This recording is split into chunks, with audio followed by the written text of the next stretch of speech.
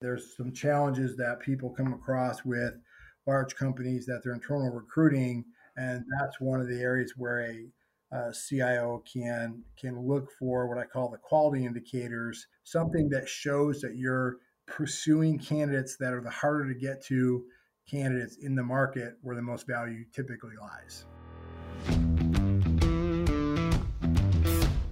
Technology is transforming how we think, how we lead, and how we win. From Intervision, this is Status Go, the show helping IT leaders move beyond the status quo, master their craft, and propel their IT vision.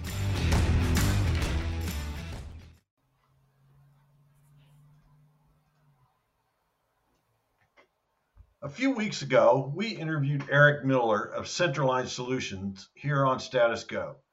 In that episode, Inside the Mind of a Recruiter, Eric and I discussed the questions and resulting conversation a recruiter is likely to have when they call someone on your team.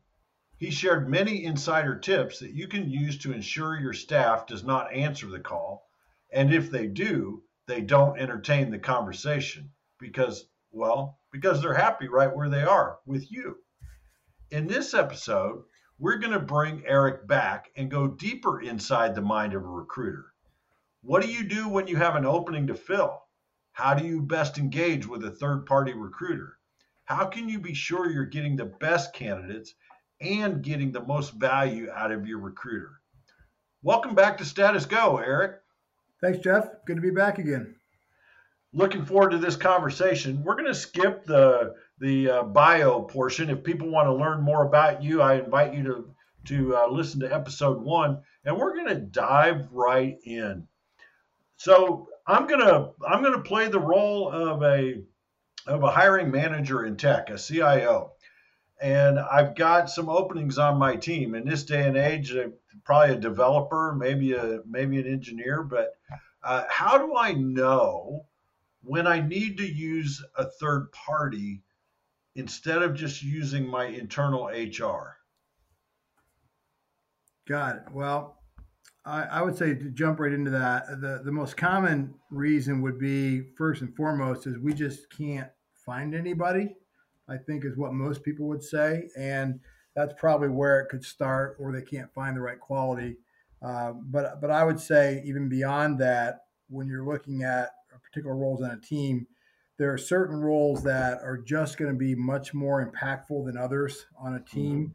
And ones where you can't afford to make a mishire.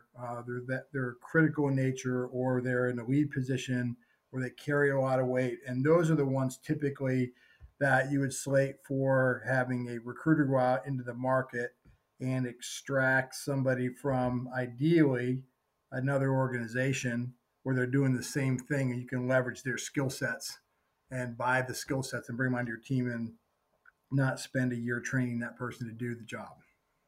So typically, an internal recruiter that works for an organization might be recruiting for a software developer and a bookkeeper and a retail store clerk all at the same time, right? Correct. So it's not. Yeah. Go ahead, sir. No. So that's part of the challenge that they have internally is they may not know everything there is to know about that specific IT role, other than the job description and talking with the hiring manager. But a third-party recruiter who specializes in those tech jobs would know the market, right? So it's usually on the internal side. It's usually a matter of like three things that causes some challenge. It's a matter of specialty, and as you alluded to, a lot of times the internal recruiting, they're across every position at the company. So if we're talking with IT professionals, they're not going to be, usually, unless they're large enough, they usually won't have a specialized IT recruiter only. They're going to be across, like you mentioned, HR, could be a bookkeeper, could be certain lines of business, and they're going to have a wide array of things where they're not necessarily specialists in a particular area. The other thing that you're going to find is they're not going to have the repeatability. Let's just say that we're hiring for a director of IT infrastructure and operations. Well, most likely the internal recruiter, unless that company's had a lot of turnover, isn't going to have experience over and over again placing that particular role in the marketplace. So they're just not going to have the familiarity with it. And then it's just a matter also, the third thing that I would say that really is challenging internally for recruiting teams is the volume. Like in my case, I may be working on personally a half a dozen of different roles at a given time. As it goes with the internal recruiting, they could have 30 or 40 requisitions at one time they're trying to manage for. And they usually manage them a lot differently, whereas they're usually managed them by what I would say inbound kind of recruiting, where they're putting out posts, they're doing some LinkedIn work, but they're doing it a little differently normally than a seasoned recruiter might do. That's going to go the other route and go after the passive market. Well, talk to me more about the passive market. I think the terminology you've used in conversations that we've had, Eric, is an applicant versus a candidate. So how do you differentiate between the two, and how do you go find the candidate? Got it. Good point. Yeah. And so the applicant side is pretty straightforward. That's an active candidate or an active professional looking for a new job, and it could be a case where they're between positions, or they got let go, or they left their company, or for whatever reason they're not employed, which isn't necessarily all that common in high demand roles, because the unemployment rate, as you know, can be below zero for some of those positions on a team. But there certainly are people that are going to be applicants, or they could have a case where they have business conditions, or they don't like their boss, or whatever the reason, they're looking for a job. And then I also consider applicants in that well, I will consider them a different level if they have less than 2 years tenure with their current company, for example. But nonetheless, so the candidate is simply the other way. It's somebody that after we do a little work with our hiring manager, that we understand exactly what they're looking for in a role, because as I mentioned before, the infrastructure and operations director, if we do that position for 5 different companies, there will actually be 5 different types that they're looking for. They all will have variances. They're all very unique to that company. So once we understand what that is, then we can go out to the market, and ideally, theoretically, if we can identify all the people in our market that are infrastructure and operations directors, match them against what we feel like our client is looking for, add a buffer of say 10% around that, and then we methodically go out and touch each one of them in a professional manner of, what are you doing? Are you open for opportunities? Would you consider a new role? And we do that in a way where we're having live conversations. Yep. That is us being able to get to the passive market and talk to those that aren't necessarily looking but could be open for a new opportunity. Which ties it back to part one, right? In the conversation we had there, some of the questions that you ask to identify that. So I think that's a great point. So as I'm sitting here and I'm the hiring manager, is it fair for me to ask my internal talent acquisition professional what their process is for finding applicants versus candidates? Well, I suppose it is. They probably have a pretty straightforward process, and some of them can be pretty effective. And some internal recruiting will go out and do some outbound recruiting or more on the offense side by using LinkedIn and sending out LinkedIn types of notes. Sometimes those recruiters have come from what they call the agency side. It's like what I'm considered from, or that the headhunter side, but they're sometimes limited in their ability to make outbound cold recruiting calls directly to people in the market that would be considered competitors, or people that are in similar roles at different companies, because their company may not want them to go after them because it may not have good optics for whatever reason, for example. So sometimes they're relegated to pursuing more the applicant side than they are the candidate side. And then it's also a matter of just how much time it takes to go after candidates versus applicants, because obviously applicants are a lot easier to get to than the candidate side is, because they're not looking or responding to things many times. But I guess it's fair to ask what their process is. But It certainly is the question that I think every hiring manager, if they're going to use an external firm, should be asking them. What are they doing that's going to be different than what their internal search is doing? Because if they're just doing the same thing, then there's probably not a ton of value that they're going to bring. Well, let's dig into that a little bit. If I've made the decision that I need to look at some candidates, some from a third party, what questions do I ask? So I'm calling you, Eric, and saying, hey, I think I need some help. Our talent acquisition professionals in HR are really buried filling different roles, and I Mhm. really have this unique need for my app developer on there. What questions do I ask you to help me determine, are you going to be the right third party for me? So yeah, great question, and I think it comes down to a couple of things that I would want to know if I was a CIO or a VP looking for a search firm. I'd want to ask them some things like what is their process, and what types of search do they do. In other words, there are a couple of different levels of searches that we come across depending on what level of role it is. There's a contingency search, which I think we've probably touched on in the past, where there's no dollars up front. You just go out and they go out and find candidates, bring them to you, and if they're successful, they get a fee, which is pretty common in the technical arena. There's the engaged search where you may give them a little bit up front to start, maybe 10%, and then they get the rest at the end. And then there's a fully retained where it's really you pay for the process, and the end result is normally a placement or at least a set of finalist candidates.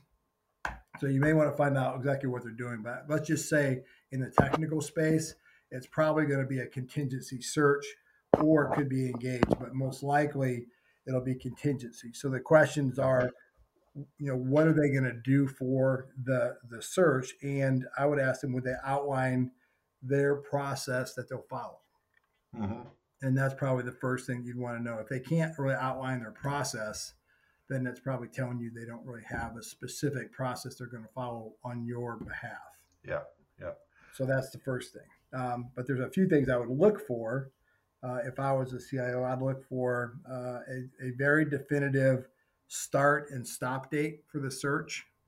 So I want to start it on this date and end it on this date, because then that really kind of puts the bookends on it in a way that they're going to go through their process within that sub 30 days, and they're going to produce the results that you're looking for in that time frame, assuming it's sub 30 days for the search.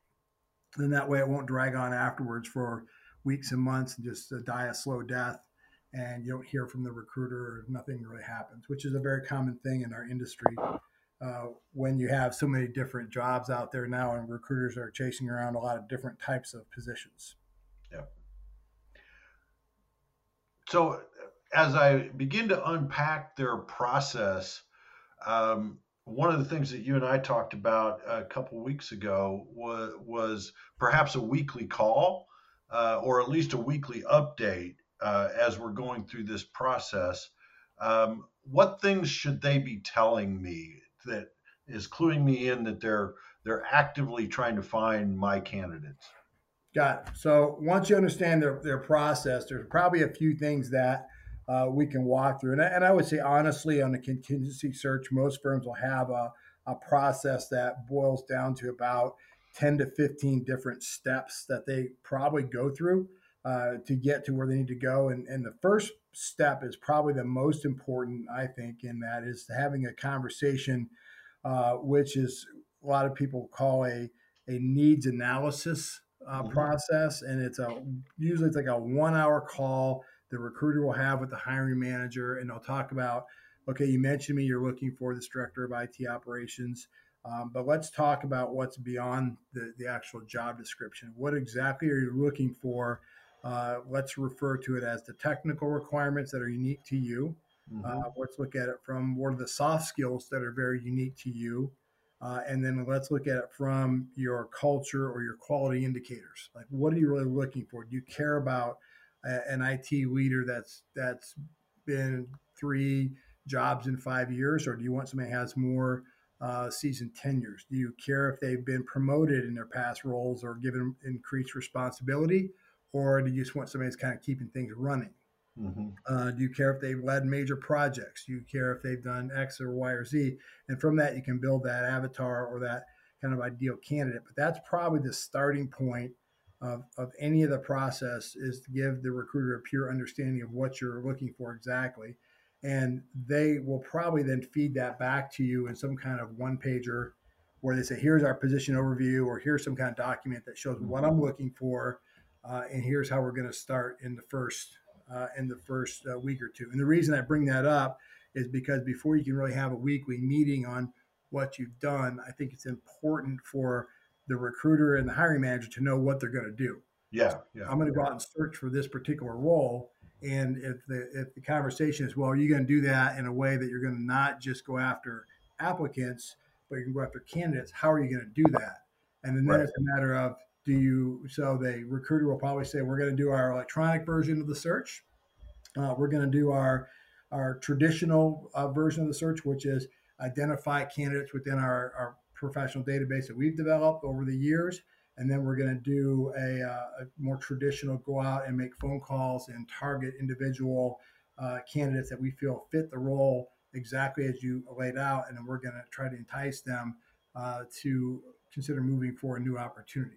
Mm-hmm. And that's probably the first part of it. So then when I have a meeting with somebody the first week or two, I'd want to know, what have you done? Have you sent out emails? Have you listed it on LinkedIn? Are you getting any response?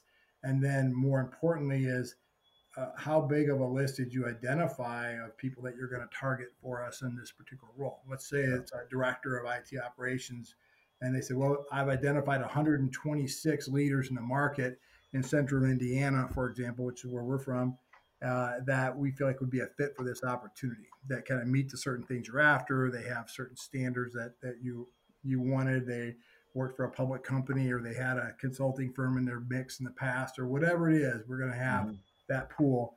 And then the question is, on a milestone day, we'll call it a Friday, we're going to call and give the updates. It could be just a verbal conversation, or you can write it down and send it to them on an email. But how many people have you tried to contact? How many people have you talked to on our behalf? How is it going as you look at the start and stop date? How far along are you in the process? And more importantly, have you uncovered any candidates that would fit the role that we should talk to? Well, and I would imagine one of the things that you mentioned, Eric, when you talked about us being here in Central Indiana, is one of my requirements, or one of the things that we talk about in that initial conversation is, I'm not necessarily interested in candidates that live directly here. I'd be open to remote work or relocation. So as I'm talking with a recruiter, I would imagine that their geographic reach comes into it in some ways.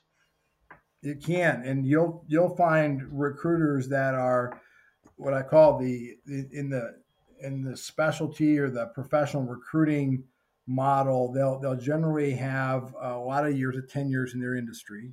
That's very common if they've been at it obviously for a while, but they'll have a specialty area, which in my case is information technology.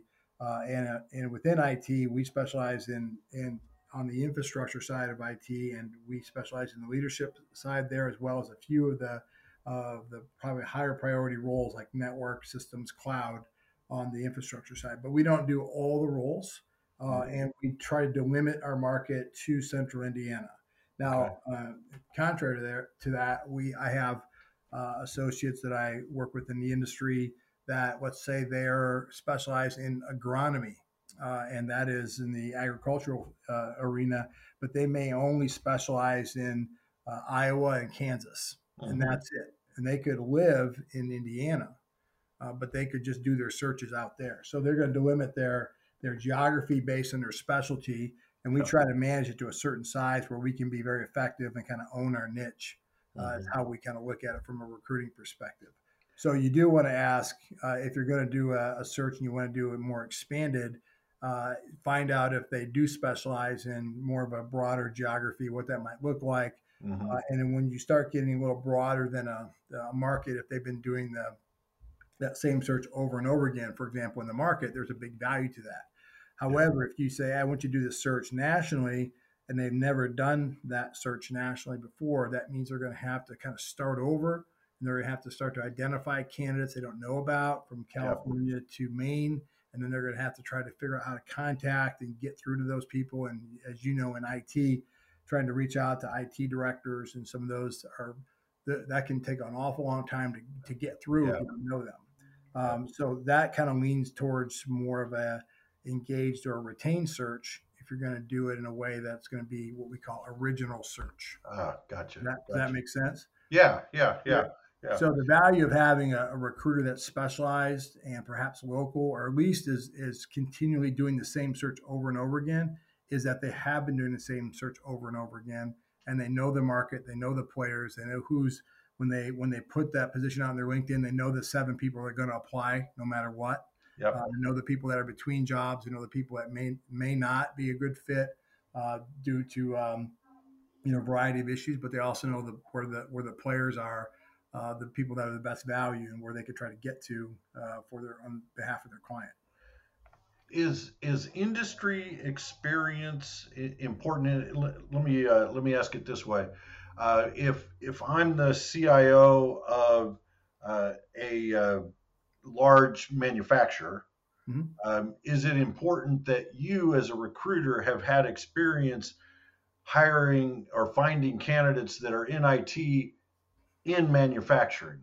So does industry play into it?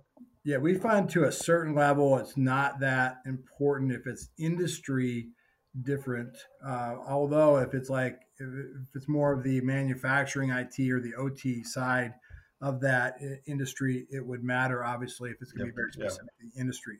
Sometimes you'll find like healthcare might be very, very much tied to healthcare if it's going to be medical records related or something like that. But if it's traditional information technology, it can be very much across industry. However, I will say very quickly that I think it's very important for a recruiter that if they're in IT and they're cross industry, that they understand an IT department, they understand how it functions, the best practices, and how certain roles play within an IT organization, because that part does make a difference in how they can be impactful for their CIO or their VP if they're out searching for a new leader, be it a director of operations or a director of the PMO or security, information security officer.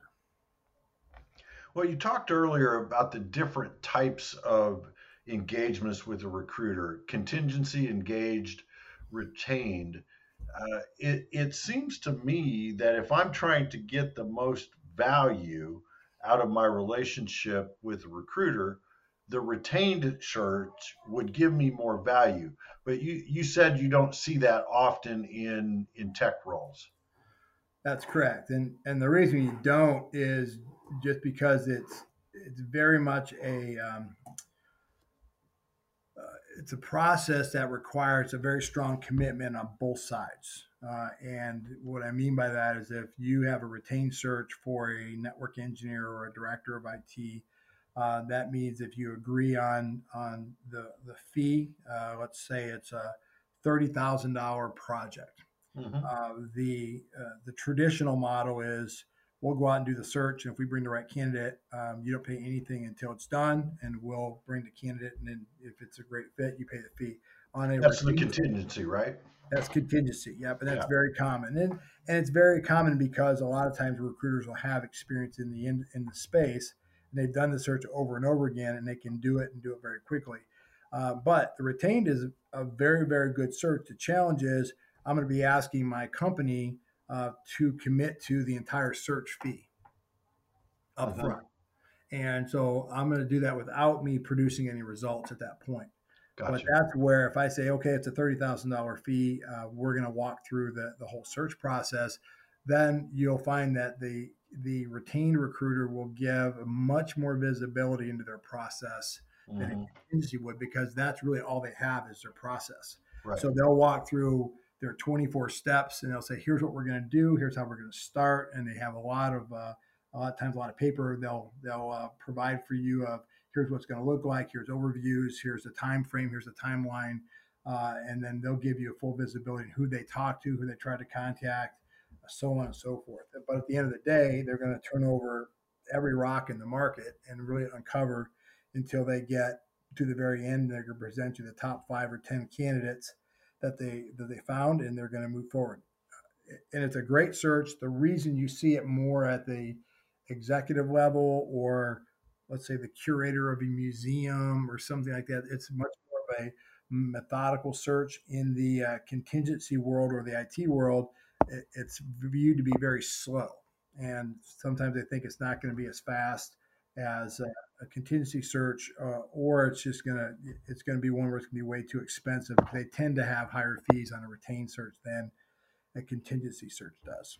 So it's really trying to balance the value and the cost and the speed that you're trying to get. When I'm talking to these retained search firm or search firms, not retained search firms, but search firms, what guarantees can I expect that they're going to deliver? I'd say most recruiting firms at any level will quickly say there's no guarantees of a hire. They're very quick to say, even at retained level, they say, well, we can do all the process, but we can't guarantee you'll hire. But I think that one of the misnomers that is there are certain things you can look for to see that you're getting what you want. And I guess the biggest thing is, are they actually doing the search? The biggest challenge in contingency is it's fairly easy in this market for a recruiter to go into the market and go to some of these larger companies, and they'll give them 10 different job orders because they're desperate to get things filled. They'll have 5, 6, 7, 8 different recruiting firms working on them, and they'll give them all the jobs they want and go out and search for them. The question really becomes, if you're an individual CIO and you have one key role, how do you know the recruiter is actually working on your search with a process that makes best practices sense to target the candidate level versus the applicant level? And I think that's really what it comes down to. How can you ensure that? So as I mentioned, the biggest thing is to understand when the start and stop date of the search is. Look for milestones every week. One of the things that many will do, even on the recruiting side, is they may start the search and they may preset 2 or 3 interview times with their hiring manager to say, we're going to go out and do the search and we're going to target these dates to bring candidates that meet or exceed your requirements so you can interview them at these times. So it puts their feet to the fire a little bit, and it shows that they're going to work on the search. And it does add a little bit of extra consideration from the recruiter side. They have to put the time in to produce those interviews with the right kind of people. Well, what happens if they bring me a candidate that was actively searching already? I mean, that sounds like, man, I could have found them myself just placing an ad on Indeed at that point. Yeah, and there's a bit of that in the market. There's some challenges that people come across with large companies that their internal recruiting. They may feel like they're doing the exact same thing that an external recruiter would do, and sometimes that can be the case. If they're posting for a position, they're using what I'll call the help wanted ad kind of philosophy, and they're just putting out posts and they're just trying to do some basic stuff on LinkedIn, and they're getting people to reply to them. Then oftentimes the recruiter will produce the same pool of candidates, or they're in the same pool of candidates that the internal recruiting firm recruiting group is in. So they're not going to bring a lot of unique value. So the question is, how do you know that they're going to bring different value? And that's one of the areas where a CIO can look for what I call the quality indicators and really start focusing on the things that differentiate a candidate from an applicant. And one of the big things is tenures, because obviously if you're unemployed, you're an applicant. But if you say to your hiring manager, we don't target that community, we target the candidate community. So we're going to bring people to you that are employed. Not only are they employed, they're going to be employed for 2+ years, because we feel like those are the lower risk professionals in the market. And you can have that discussion with the hiring manager, and you can talk through, well, what does that mean? How do you know, if I don't bring that, what do you want to do? Do you want to extend the guarantee because they're a higher risk? Do you want to provide some kind of incentive to say, hey, if we don't, as a recruiting firm, if we bring more than one person that has less than 2 years tenure, then we'll provide a reduced fee for that search or that particular candidate. Something that shows that you're pursuing candidates that are the harder to get to candidates in the market where the most value typically lies. Yeah. Well, this has been very, very helpful, Eric, and we're running up on time here. So I want to ask you, what haven't I asked you that maybe some of your prospective clients ask? What's a question I should ask my third-party recruiter that we haven't talked about yet? Well, I'd say one thing I would consider asking if I was looking for somebody that was very specific. Let's say I'm really after I'm a CIO. I lost my lead systems engineer. I'm looking for somebody that can help me lead to the cloud. I need somebody that has the experience. So they're not sitting around out there. Obviously, I got to go out and somehow dig them out of the market, and they're very difficult to find. So if I have a recruiter, what I would ask them for is, can you show me a case study where in the last 6 months you've done this search before? Write me up something. Show me what you've done. How have you done? Do you have experience doing this in this market? And do you have depth? Because what you want is somebody that has a running start that can really get back in the market and help leverage their past experience to benefit you if they're a specialized recruiter. So that's the one thing I'd probably ask for. And it's funny how often we don't get asked what our experience is in the area of specialization that we are in.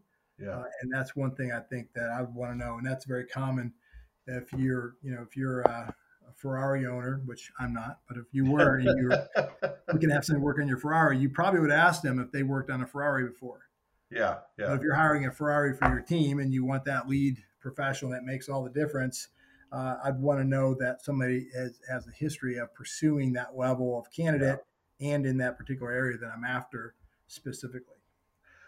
That's excellent advice. And Eric, as you know, here on Status Go, we like to leave our listeners with that strong call to action, that go. So what are one or two things that you would encourage our listeners to do tomorrow because they listened to our conversation today? So from the recruiting side, if you're in the middle of a search and you're not getting the results you want, I would simply say to the hiring manager to contact your recruiter, get a sense of where they're at with the search, and then have a candid conversation if they're actually working on the search, and have them explain what that looks like. And is there a process they're following? Where are they at in the process? And then start digging into, well, how many people have they contacted, and so on and so forth. And if they can't really get a lot of answers, what I would suggest somebody do is put a timestamp on the search and say, well, here's what we'd like to do on the search. We'd like to give you 2 dates next week that we'd like to set up for interviews, and we'd like you to fill them with candidates. Mm-hmm. And if they can't do that or not going to do that, then you can just let the search go, but you probably aren't going to be able to count on that search. Mm-hmm. If you want to leave it go in case they find something, but it doesn't sound like they're probably active. So that would be my initial thing if you're frustrated with your recruiter, is to kind of ask that. And then the other thing is to ask your associates in the market who they've used for specific roles that you're looking for, and see if they know of any recruiters that specialize in that area. Yep, get a reference. That's a great advice. Yeah, because we happen to focus, like I mentioned before, on the more infrastructure side, but we are not specialized on the developer side. Right. And so that's the two completely different areas where you can have two completely different specializations in this market. So that's a good example of that. Yeah, and that's excellent to understand what experience they have and make sure that you're matching your requirements to their experience. So that's fantastic advice. Eric, thanks so much for carving out time to talk with us. Appreciate you doing these two episodes fairly close together. I know that you're busy right now. Just as I talk to my CIO friends, they've got a lot of openings. So I know that a lot of them are coming to you. A lot of them are looking for some great candidates. So thanks for carving out time. It's my pleasure, and yeah, it's a great time to be in the business, and a great time to be part of IT as a whole. But I thank you for doing what you do, Jeff. It's been a lot of fun, and I appreciate your time as well. To our listeners, if you have a question or want to learn more, visit intervision.com. We'll have show notes, and they'll provide links and contact information. This is Jeff Tunn for Eric Miller. Thank you very much for listening. You've been listening to the Status Go podcast. You can subscribe on iTunes or get more information at intervision.com. If you'd like to contribute to the conversation, find Intervision on Facebook, LinkedIn, or Twitter. Thank you for listening. Until next time.